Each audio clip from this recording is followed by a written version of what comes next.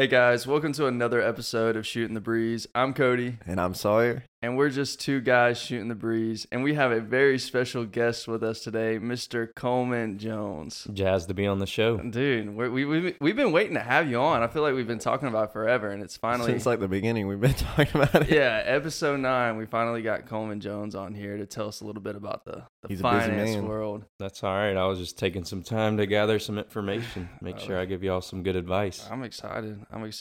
So before we dive into it, can you kind of explore, kind of elaborate on what your credentials are, what kind of experience you have and everything? Yeah. So I just recently graduated from the University of Georgia with a finance degree. Shout out Terry College of Business. Sure. So I graduated in December, and then I worked at a local bank until about May. And then I actually started a job at the university and moved back to Athens, and I've been working there since. Really? You like enjoyable. Yeah, it's a good job. It's very busy, but I'm in the finance department doing some stuff related to my degree, and it's been rewarding, busy, and I get to work from home 2 days a week, so I'm about as happy as can be. Praise God. That's going to be our God is good time. Yeah, right? That's our God is good time. Praise God. No, so you're handling this stuff on a daily basis and everything like that, of seeing it, up close. So yeah, we're excited to talk about it today, kind of run down that rabbit hole so people can learn a little bit more about investing, what to do with them. So we can learn a little bit more. So we're literally just the audience. So, but yeah, guys, other than that, I was just going to let y'all know, please subscribe to the podcast on Apple Music, Spotify. We also have some stickers still available. $2 a pop, DM Shooting the Breeze podcast on Instagram, and we'll get them to you. But other than that, y'all ready? Let's do it. Let's go. All right, well, let's dive on in.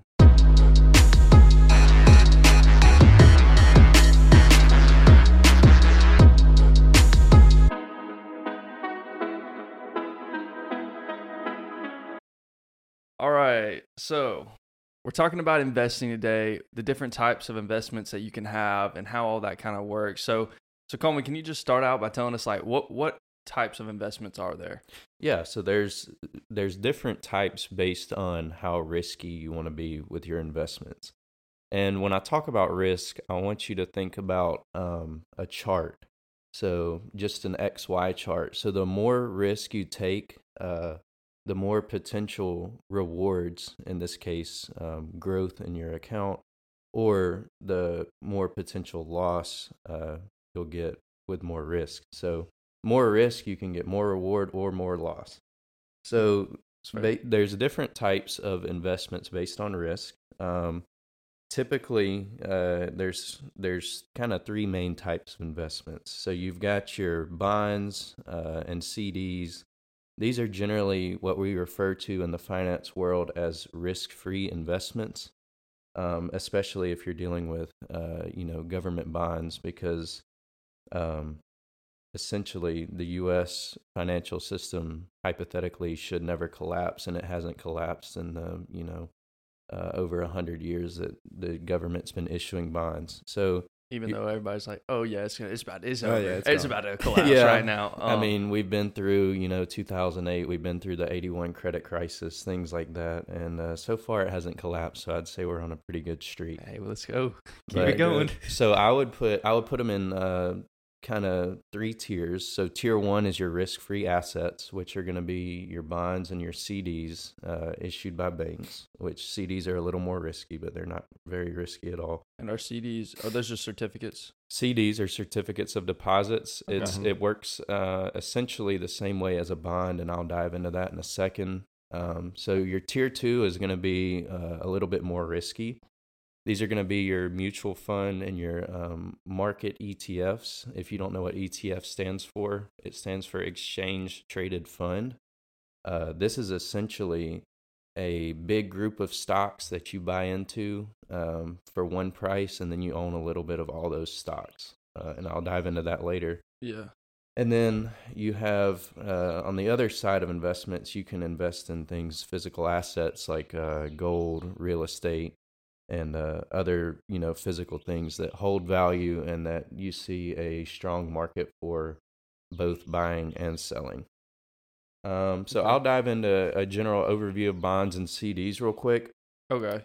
The So wait, my bad. So the risk one was the low risk, which was bonds and CDs. right, And then tier 2 was a little higher risk, but a little higher reward, but Mhm. Right. higher chance of loss, which Right. was, what'd you say, mutual funds, ETFs? mutual funds and ETFs. Yeah. Okay. So what's tier 3? Tier 3 in terms of risk would be individual stocks Oh, because okay. individual stocks are so volatile. Mhm. Now, some companies are better than others. I mean, you've got companies like Amazon who have been, generally stable over the past whatever since 2000 he opened or 19 whatever he opened. Yeah. So Tesla. yeah, Apple. Tesla. Yeah, I was going to say yeah. Google. Don't get me started on Alphabet or Tesla. whatever. Don't Oh, get me really? started on Tesla. Uh-oh. Yeah. Oh, Elon? That man's got Twitter under everything, man. They sell cars, but ask anybody with a finance degree what they're worth on their paper stock value, and it's in the negatives. Are you serious? Mm-hmm. What? Yeah. I always thought Tesla was just this huge, big money-making company and everything like that. Oh, they make good money. They sell cars, but on paper they're broke. They're Really? always Yeah. at a loss. Yeah. That's crazy. Okay. Learned something new today. Yeah. Tesla, maybe not the best investment. We'll see. Yeah. Okay, so we got the 3 tiers: low risk, I guess medium risk, high Yeah. risk being just singular stocks. Pretty much. Okay. And so you're about to break down what the bonds and CDs are for. Yep, I'll talk about bonds and CDs. So the best way I can explain a bond is you buy in to receiving future payments. So let's say bond A is on the market and bond A pays a yield of $50 a year, twice a year for 10 years. And so after the end of 10 years, you're going to have $1,000 back, right? So you get your price. In the meantime, it's also collecting interest. So this interest is based on treasury rates, and I won't dive into that because it gets a little confusing. But so you get those payments back plus the interest. So you'll get 4%, call it 4%. So you'll get another $40 on top of the 1,000. And you may be like, well, this isn't much if I'm only really making $40 off my $1,000 investment. And you're right, it's not much. But the thing is it's risk-free. It's a guarantee. It's a guarantee, yes. Yeah. Backed by the full U.S. Treasury system. If you're buying Treasury bonds, it's risk-free. Right. Now, companies issue bonds too. I won't go into that. That's a little bit different. That's essentially a company issuing debt, and those are much more risky. They have a rating scale for those. It's quite complicated. I encourage you to look up Moody's bonds, Moodys, and you can see their ranking system on that. You can look up how do they rank a company's bonds. Company like Tesla is going to be down in the C range, triple C or something, where Really? it's barely investment grade. But So you can buy and sell a bond like a stock. so you can buy and sell bonds. Here's the thing about selling bonds, and bonds aren't always 100% risk free. Bonds are risk free in the sense that you're going to get your money back plus whatever interest you were promised in the beginning. Right. The way bonds still have some risk is I'm not sure if you all keep track of like the economy when they talk about raising the rates or interest rates. That's all I hear now. I feel like Yeah, interest rates so just skyrocketing. yes, interest rates are going up, but as of yesterday, Janet Yellen said we're hopefully in a soft landing and there will be no recession, which is good. But so let's say you buy a bond that pays 4%. So you're getting $40. That 4% is based off whatever the government sets their rate at, because that's what they're trading in between banks. It's a little bit hard to explain, but so let's say that they raise the interest rate from 4 to 5%, and you bought that 4% bond. Well, now somebody else has the opportunity to buy a 5% bond at the same $1,000. So yours is worth a little bit less. Right. Okay. That's where bonds start selling at what we call a discount. They can sell at premium or discount, which means it's over or under its value. Discount is bad, obviously. Right. It means you're getting less money than you could potentially get. So those bonds all of a sudden are worth a little bit less because if you had waited and the interest rate had rose, then you can buy one that yields 5% instead of 4%. Okay. So bonds aren't completely risk-free in the sense that there's always the opportunity potentially to get more off your investment. but they are risk-free in the sense that you're going to get your money back, the $1,000 plus your 4% interest. Right. Okay. So that's So like a good time to buy a bond would have been right before it dropped. The interest rates dropped down to like 3s and stuff in COVID, because then you've got these ones that are at higher percentages, and then everything drops, so now you've got a premium. Yeah. So I'm not sure if you were keeping track. There's things called I bonds, which are based off inflation. So about last year at this time, there were I bonds, which the rate is calculated off a combination of inflation and another rate, but they were yielding almost 9 and some change %, which is incredible given that the stock market historically has only returned about 9%. And like I said, these are risk-free investments, so you're getting 9% regardless. Those have since gone down because inflation actually has gone down and their rate calculation has gone down in comparison to last year. But I mean, I know several people that bought those I bonds yielding 9%, and it was a great opportunity to buy bonds then. Now they're going to be a little bit lower. Bonds are still yielding well because inflation is not definitely not gone, as I'm sure most people know. Yeah. But so when you buy the bond at whatever percentage rate it is at when you buy it, does that fluctuate or does it stay the same? No, it is locked in. So locked in at whatever you bought that. Okay. It's locked in on traditional. So those bonds. guys who when it was at 9%, they locked it in however many, whatever the term was. It called a term? What is it? Or the life? So the duration. The duration is the term you're looking for. Yeah. Right. Mm-hmm. Yeah. So those guys, they cashed in on that right there. But okay, so bonds, basically, it's almost guaranteed that you're going to get your money back. You're going to make a little bit of interest on top of that. Yep. And it's so if you're a person that's like very scared about the investing ideas, like the investing world in general, probably safe to start with bonds and CDs, which you're about to dive into. Absolutely, yeah. And I hesitate to use the word scared. I mean, yes, you may be investing in low risk because you're scared, but you also have to think of it, if you're near retirement age or you already have, a significant amount of money that you don't want to gamble on losing, bonds and CDs can be the way to go. While working at the bank, and I mean, I can't disclose everything, lots of the people who are getting towards retirement age would do CDs and bonds because they already have the money they need. They don't really need to grow their money much more. Right. And they just want to lock in essentially a risk-free return. Yeah. So I hesitate to use the word scared, but more if you are less risky in your approach and you don't need to grow your money as fast as somebody else. Okay, so if you got a lot of money, you're sitting on a lot of money, you've already grown your money, then bonds might. You're never going to lose money on a bond. Right. That's kind of what correct. You're saying. You want a solid rate of return that that's never going to like depreciate that, Yeah. So, okay, so that's low risk, right? So we got the bonds, and then we also have CDs. Yes, and CDs are relatively simple. They're generally offered by banks. So a bank may offer a 3% yield annual CD. So you go up to the bank, you say, I want to buy into a $10,000 CD. It pays 3% after a year. And the bank will say, okay, they'll take your money and lock it up for a year. You do lose the liquidity, but you can get your money out, but it generally comes with penalties. So they may charge you 5% and then you don't get your 3%. So you could potentially lose money based on pulling it out early. But a CD is simple. You deposit the money. After a year, they give you your money back plus, 3% or whatever they're offering on the CD. Yeah.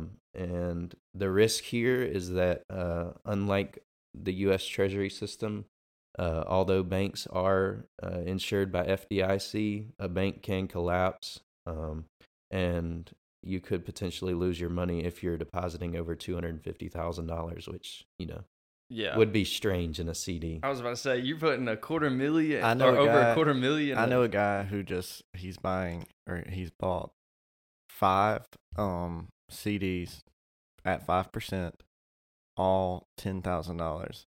Yeah, for 1 year. So he's about to make $2,500. Yes, in a year. Yeah, I'm not gonna my grandparents, that they've already made all their money. But anyways, because of that FDIC, they had to go to multiple banks to buy CDs. That is true. And so that's another way you can do that. If you got it like that and you got over $250,000 and you need to go to another bank, hey, good for you. Yeah. But so for CDs, you're really just losing the liquidity of your money. Exactly. You don't have the liquid cash on you anymore. They get to hold it.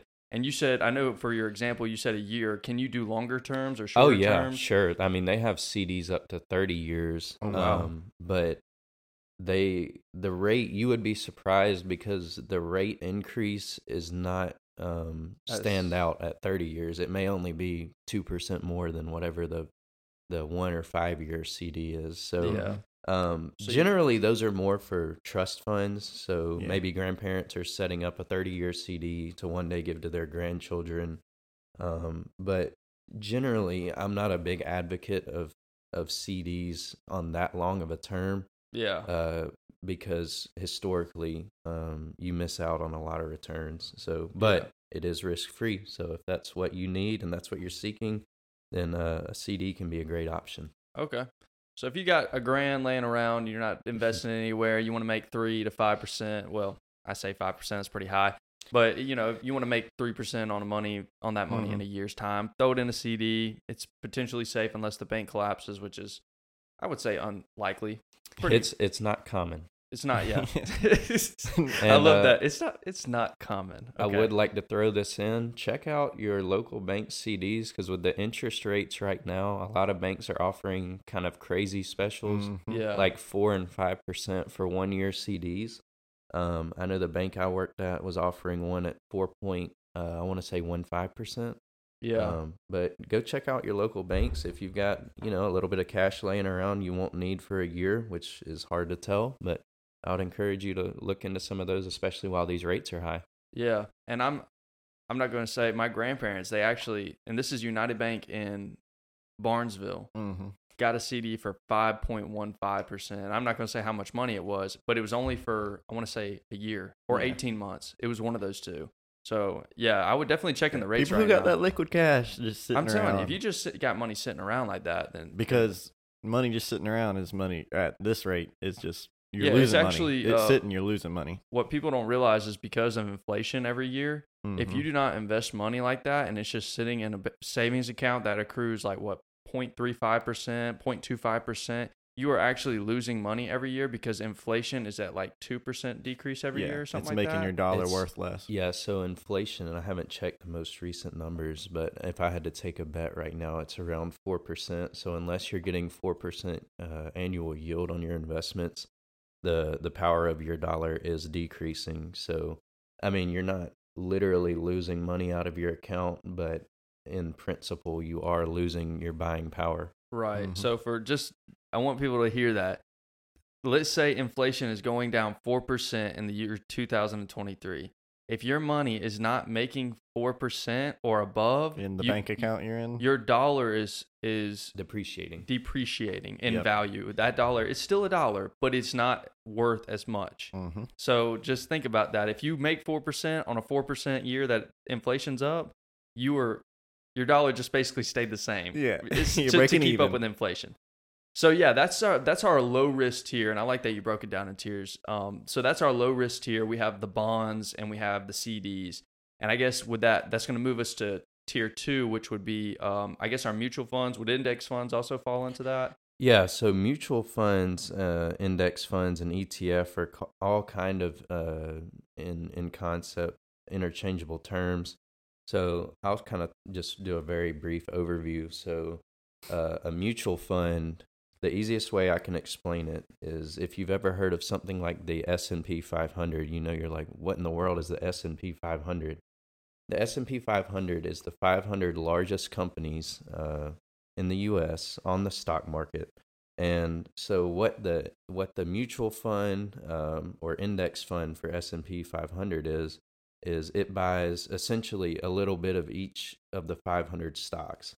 So the S&P 500 is what we call the benchmark for the market. When you hear people talk about, well, the stock market's up, generally they're talking about either the S&P 500 or there's a few other indexes with more companies. Or what is it called? The NASQ?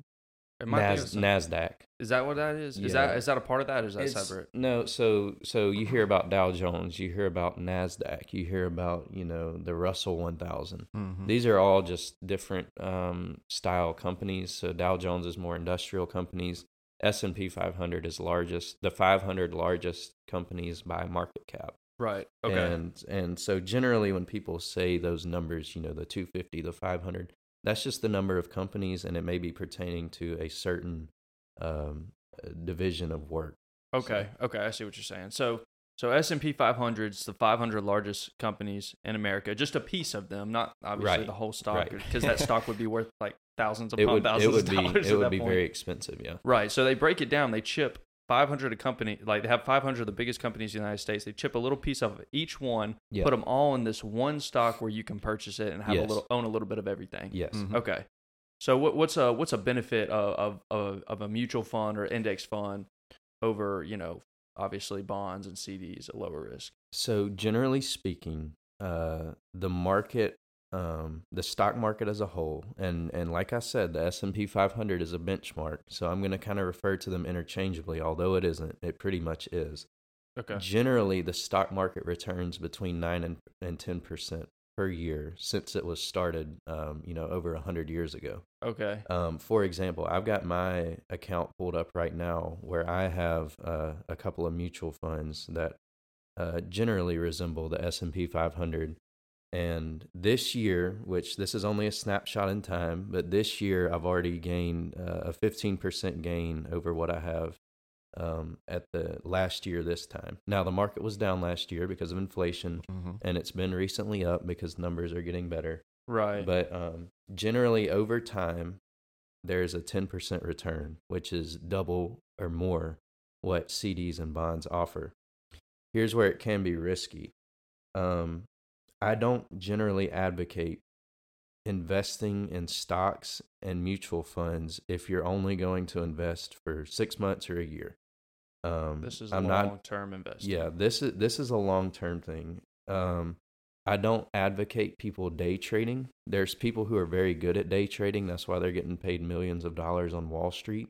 Mm-hmm. Yeah. People like me who have a finance degree, even I don't feel comfortable day trading. Yeah. Because there's so many factors that go into it, and really it's gambling if you're buying single stocks, and I'll talk about that later. And so for people that don't know what day trading is, that's basically you're trying to buy a stock when it's up, and then you sell it right when it's up, and then when it drops back down, you buy it again, and like you keep doing that over. And I think there's a lot of taxes and different stuff that goes with that. Yeah. I probably didn't explain the best, but you ever seen The Wolf on Wall Street? Yeah, basically. Yeah. It's a complicated process, and one of the things I learned is one of my professors has a doctorate in stock pricing and short selling from a university of Paris.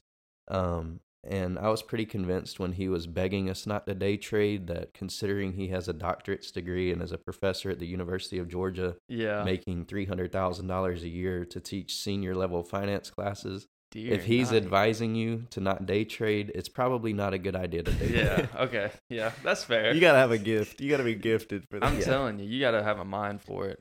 And or just luck. Or luck, yeah. That's what I heard. Because I've heard a lot of people that day trade, they just drive themselves into the ground financially. Yeah. And you have to watch the stocks literally all day, almost every day. The whole time the market's open, yeah. Yeah, so, and I don't, that's like 9 to 4 or something like that. Yeah. I don't know. It's like basically a full-time job. Yeah. Right, so. But back to the mutual fund. Mutual funds are generally stable because when you invest in 500 companies, let's say one of them's Delta Airlines, and let's say tomorrow Delta Airlines goes bankrupt. Well, if I was day trading or if I bought into single stocks of Delta, I'd be toast. Oh, yeah. I'd lose my money. But if you're bought into 499 other companies, sure, it could ding it, but I highly doubt it's going to ding it because you have 500 other companies along with it. Mm-hmm. Right. So there's a term we use called systematic risk, and you can get rid of systematic risk by having more stocks in your portfolio, which is where a mutual fund is great because it makes it simple. You can buy into 500 companies at one price, And Super diverse. statistically speaking, it's had a positive return of about 9 to 10% since the start of the market. Yeah, and for people, I always, back when I first started investing, I was like on the app every day. Where's my money doing? What's my money doing? And that's just how I was. Stop lying. You still do that. I do that. Not as bad as I used to, but I would get freaked out when I see this market go down. And I was listening to a financial podcast, and he was like, he was talking to me, I feel like, because he was like, people who look at the stock market all the time, freaking out every time it goes down. He was like, Google S&P 500 the past 100 years. Right. He said, at the end of the day, it has only gone in one direction. He was like, it's always went up. Yeah. Now, there are times, 2008 and others, where, we had a recession. But, he said, statistically, it's always going one direction. He was like, you have to think about that at the end of the day. This isn't short-term investing. You could argue that this podcast started because Cody checks his stocks every day. Because we used to have a phone call about where the market was doing every day. Yes. And so, yeah, I like that S&P 500, I didn't realize that was a benchmark, but 9 to 10% return every year on your money. That's incredible. That is. That's incredible. And there is periods of years where, let's say, in 2007 to 2010, the financial crisis and things like that, it could be down 15% over the span of 3 years, but then you have your market rebound, let's say, 10 years later and pre-COVID, when the markets were absolutely soaring. See, that's where you may go from negative 15% to positive 20%. And although it is volatile, yes, generally you're going to get that 10% return per year over the long term. And if you're one of the lucky people to still have money to invest during those market dips, and you bought into the market when it was so low, then your returns were just absolutely incredible. Yeah, crazy. So I did want to ask you this, Coleman. So when you talk about the S&P 500, there's 500 companies within that one, mutual fund, right? Correct. Yeah. So let's take your Delta Airlines, for instance. Say they went bankrupt. Are there people monitoring that fund and taking companies that are doing poorly out and replacing them with other companies that might be doing better? Or does the 500 companies stay the same? So the way they determine who gets in that big 500 is their market cap size. So market cap is the stock price times the number of stocks outstanding that the company has. So to make it simple, if the stock is trading at $4 and the company has 1,000 stocks, their market cap is $4,000. Okay. Those numbers are nowhere near. Very generally, small. when you're talking about market cap, you're talking in the billions. Oh wow. And I think Apple last year just hit $1 trillion in market cap. That's crazy. It was either them or Amazon was the first to hit $1 trillion market cap. So those numbers I just gave were not accurate, but for example, that's the easiest. A lot easier math. Yeah, and math's very simple. I can't remember how often they check the market cap, but that's how they manage who stays in that top 500 is stock price times number of stocks outstanding.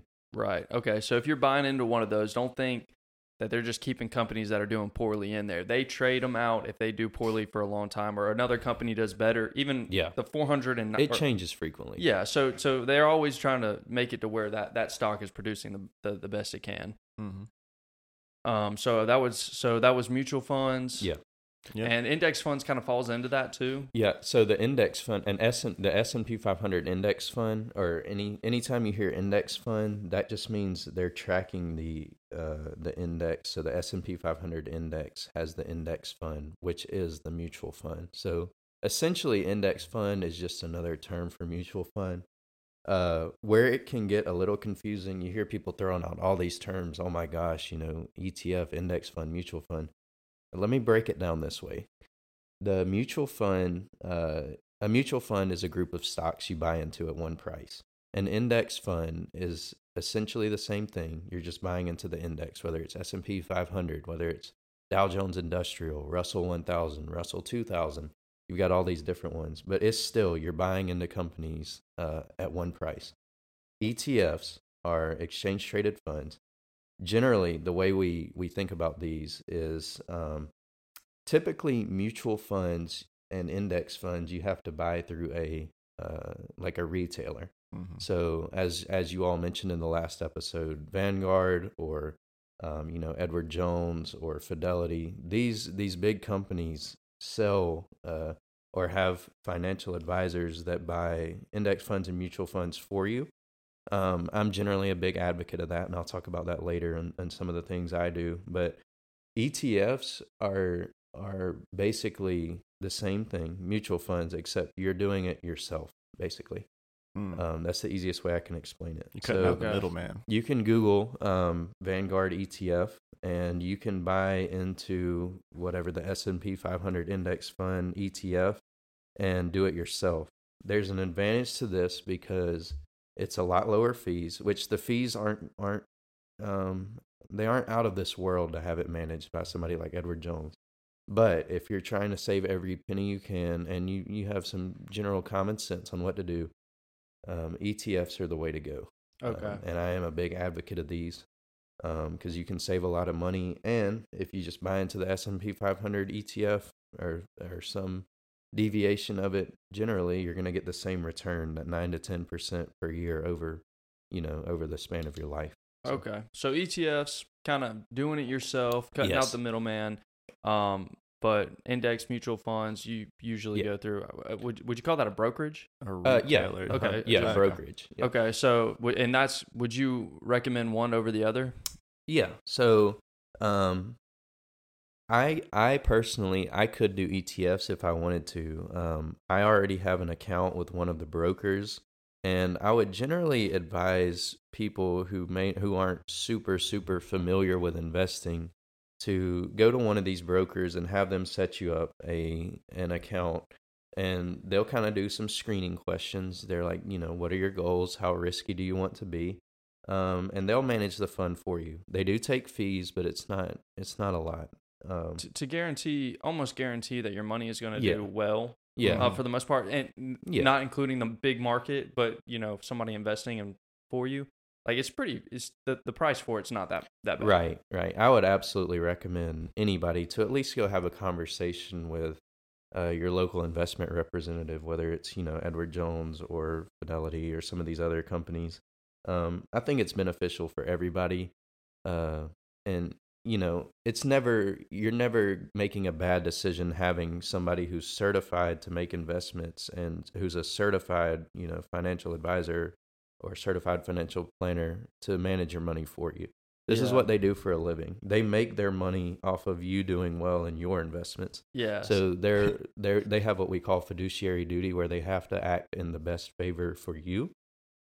So it's never a bad idea to let somebody manage your money who's certified and who does this for a living. They make more money if you make more money. Yeah. So they're trying to make you more money. They have nothing but positive intention for you. Yeah. People are like, I don't want to give them my money. They just want my money, all this and that. No, they want your money because they want to make you money because that'll make them money. And I would like to throw this in there. Before starting my current job at UGA, I did sit down with a financial advisor, and I was very close to going into that field.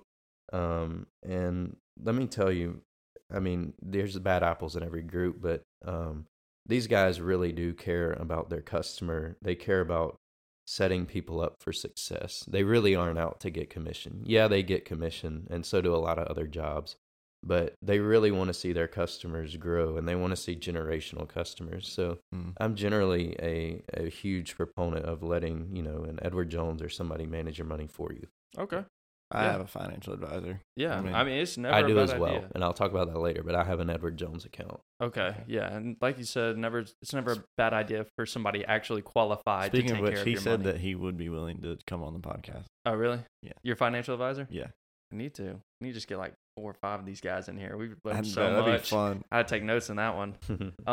Okay, so we went over tier 1, the low risk, went over tier 2, the medium risk, medium reward, and now that would put us in tier 3, which is going to be our high risk, high reward. High risk, yeah. And earlier when I said physical assets, I didn't necessarily group those into high risk. But I mean, some of them that's are right. high You risk, did put gold and real estate. I'll talk about those a little later and why I'm not a huge advocate of those for people our age, 30 or less. But we'll talk about that later. So, your highest risk is going to be essentially individual stocks. And, you hear people say, I'm going to buy into some penny stocks. I'm going to spend $1,000 and then become a millionaire. Yeah, that happens to 1 out of every 10,000 people. But, other than that, it's pretty much a guarantee. You're just throwing that money in the trash. So Yeah. individual stocks, pretty simple to understand. If you've ever seen a stock market, you see Amazon stock trading at whatever it's trading at. Let's say I buy an Amazon share at $200. Tomorrow it could be at $215, so you're at a 7.5%. Or it could be at, $185, so I'm down 7.5%. And a lot of people will try and capitalize off of this, and you can. But generally, I don't advise trading singular stocks because most people don't have the proper equipment or capacity to effectively trade and over time make significantly positive or just positive returns in general.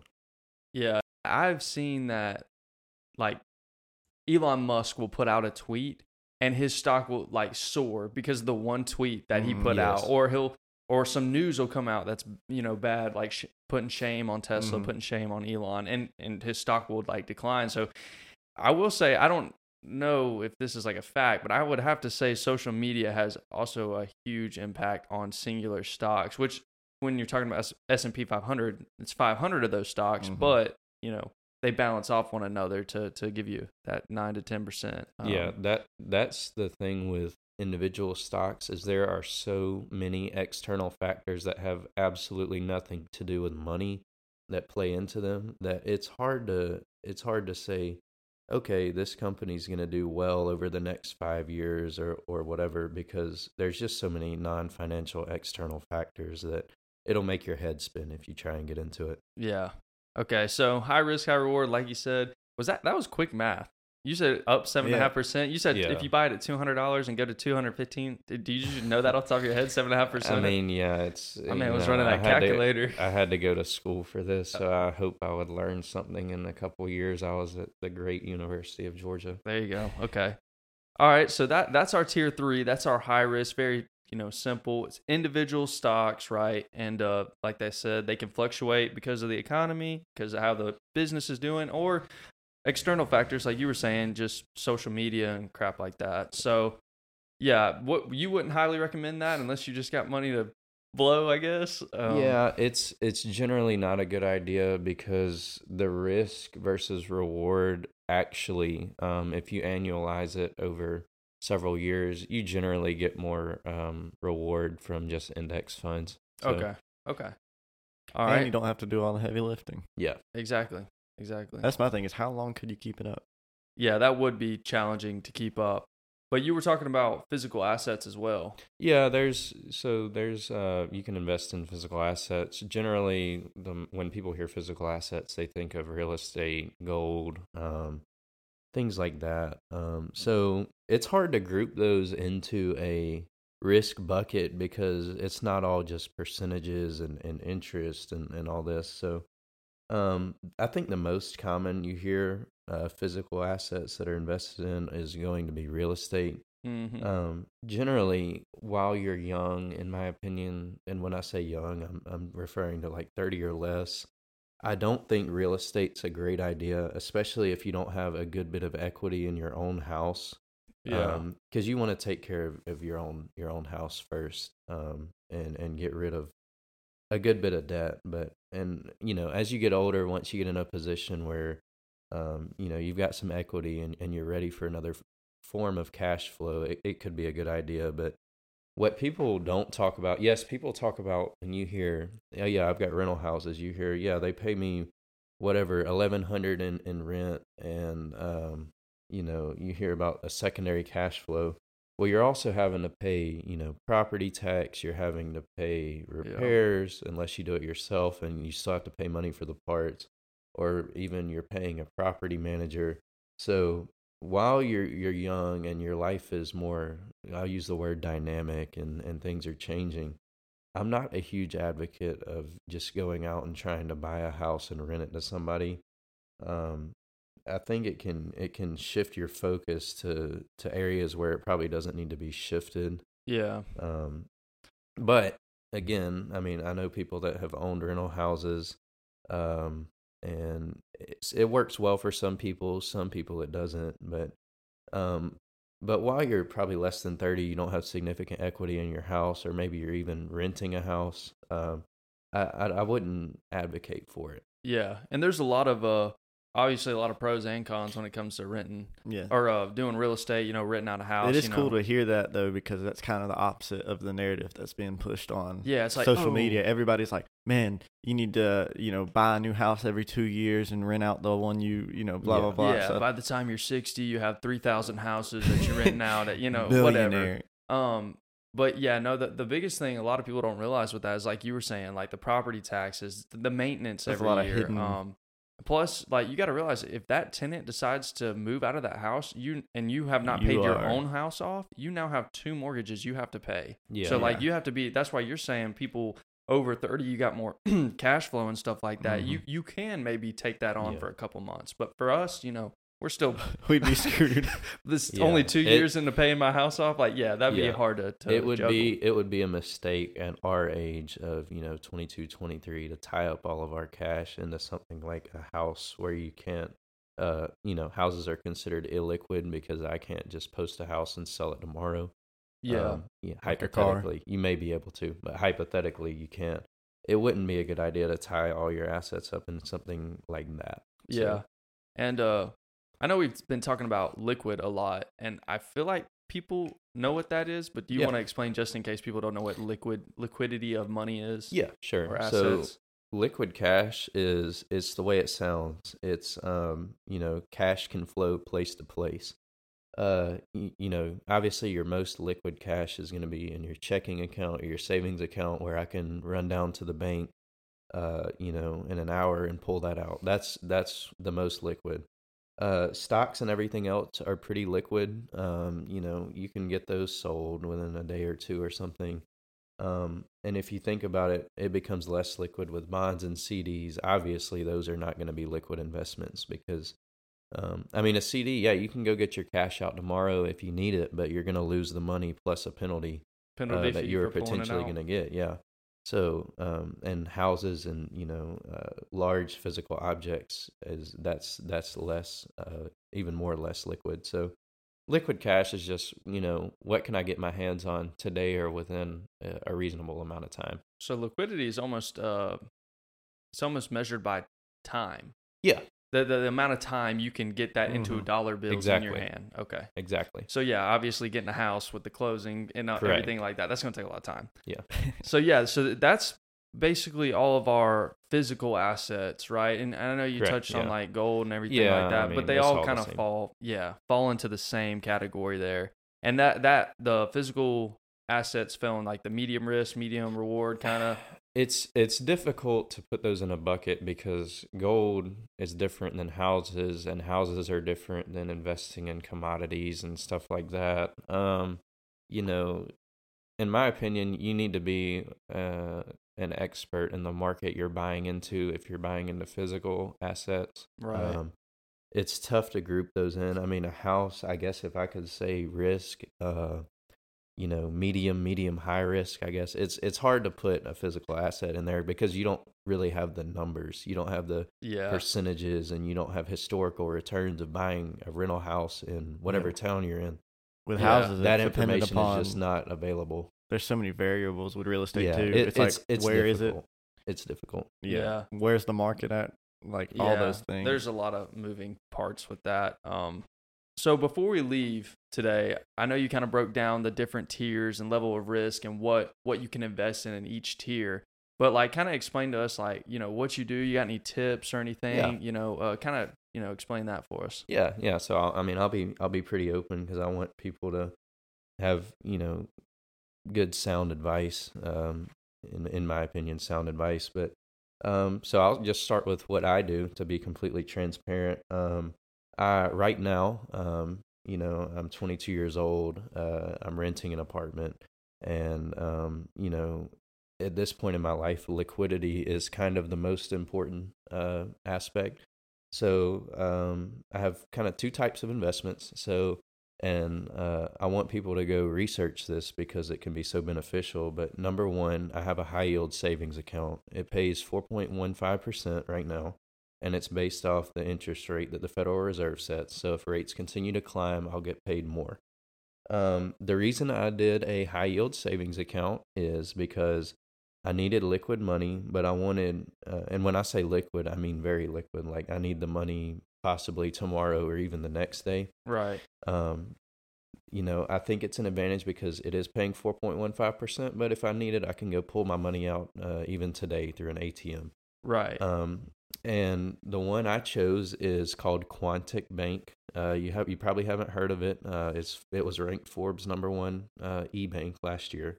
Oh, wow. E-banks have an advantage because they don't have to pay employees to sit around and do nothing in an office.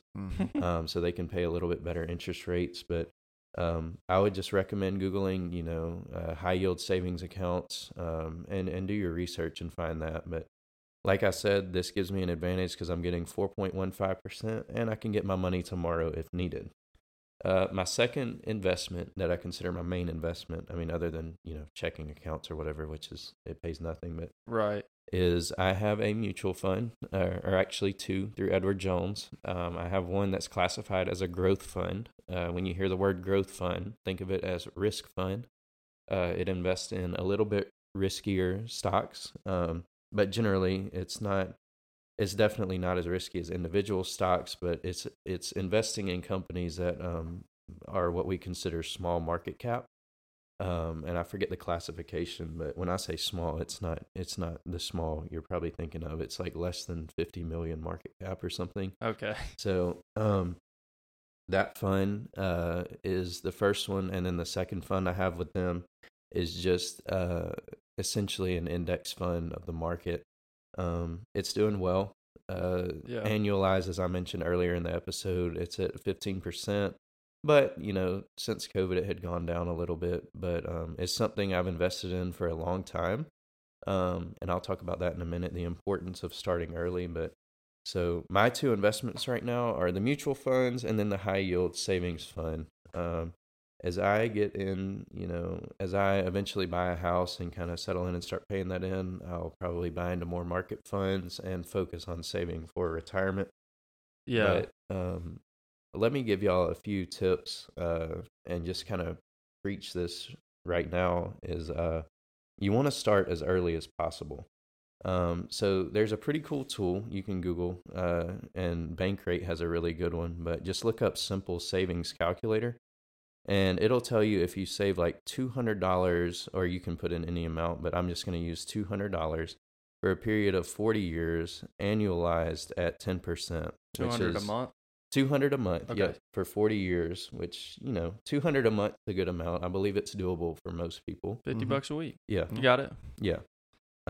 Let's just say it earns 10%. So let me go over this again. 200 a month for 40 years. So this is, think of a retirement account based off of the index. At 10% a year, if you can save 200 a month, you'll have $1.1 million in 40 years. That's crazy. So just think about that. $50 a week, you put that in an account every week for 40 years, you will have $1.1 million. But how much of that have you made in interest? What would it have been without the interest made? $96,000 of pure principal. So you put $96,000 in that account for 40 years, and at the end of the 40 years, you only put $96,000, and you have $1.1 million. That's crazy. Exponential is the word I would use. Yeah, that is absolutely crazy to think about because, And let me say this, that was at 40 years, right? So if you start when you're 20, 21, and 60, 60, 61, that's the, normal retirement age. Mm-hmm. Let's say you say, forget that. I'm going to just spend it all now and I'll start saving when I'm 40. Well, let's say you save the same amount for 25 years. Then at the end of retirement age, you'll be at $240,000. So think about that. Compound. Think about $250,000. Yeah. So versus starting 15 years earlier, right, and having $1.1 million, you start 15 years later, you're only going to have $250,000. Yeah. So I mean, you're You're missing out on $1 million. I mean, really, you need to think about it. Like every year that I don't start investing in my future, I'm losing out on so and so. You're cutting off an arm and a leg if you don't start early. Right. Mm-hmm. So that's a great tip. Start early if you're gonna. Yeah, if you care about your future. We're big advocates for that. Like I have to feel like we say that every episode. Right, and like anytime I said, we talk about money. Yeah, and there's people that do $500 a month. If you do a Roth IRA, the max you can put in a Roth IRA is $6,500 a year. Mm-hmm. So that's $500 a month, a little over $500 a month. So. And you got to think about the growth on that, but you're just doing $200. That's still $1.1 million. I mean, I don't know what you need to live off of for retirement, but you got to think. I'd be more than happy. Yeah, by the time you're retired, your house should be paid off, your cars are paid off. You have a lot more liquid cash, and now you have 1.1. And another thing to think about is when you have that money, $1.1 million at 60 years old or however old you are. Think about how much that 1.1 is now going to make every single year. Exactly, it's the power of compounding, and that's why I'm such an advocate above all else, above, deciding, well, do I want to invest in the S&P 500 or do I want to invest in the rest? Above all else, focus on starting early as possible. And that was the main thing coming into this podcast today I wanted to preach is save what you can while you can. Yeah, I like that. I think there's a statistic that it's like most of America's millionaires never made over $50,000 a year, or something like that, and it's like the majority. Yeah, it's incredible what the power of compounding and being consistent will do. Mm-hmm. Yeah, you don't have to have a lot of money. You got to have a lot of time, but just putting away. That's when we talked about acorns yesterday. When we talked about micro investing, right? Just putting a little bit of money in there continuously, and like I told y'all last episode about the potential growth that can have. It's astronomical. It's awesome. No matter what you do, just start doing it. Yeah. And I will say this, if you can't save 200, save what you can and save as much as possible. Right. And you have to be deliberate about it. You need to be purposeful. And, if you set that money aside, you don't need to touch it to go on a vacation. You need to leave it there. I feel $100 to $200 a month is manageable for most people. Yeah. The key is don't touch it, let it grow. Yeah. I like that. And I did want to touch back on that, the high yield savings account, just to give somebody perspective. Most banks, I know for Navy Federal, their savings account interest rate is 0.25%. Yeah. It is 0.25%. So when you're talking about 4.15 is what mine's paying. Yeah, 4.15.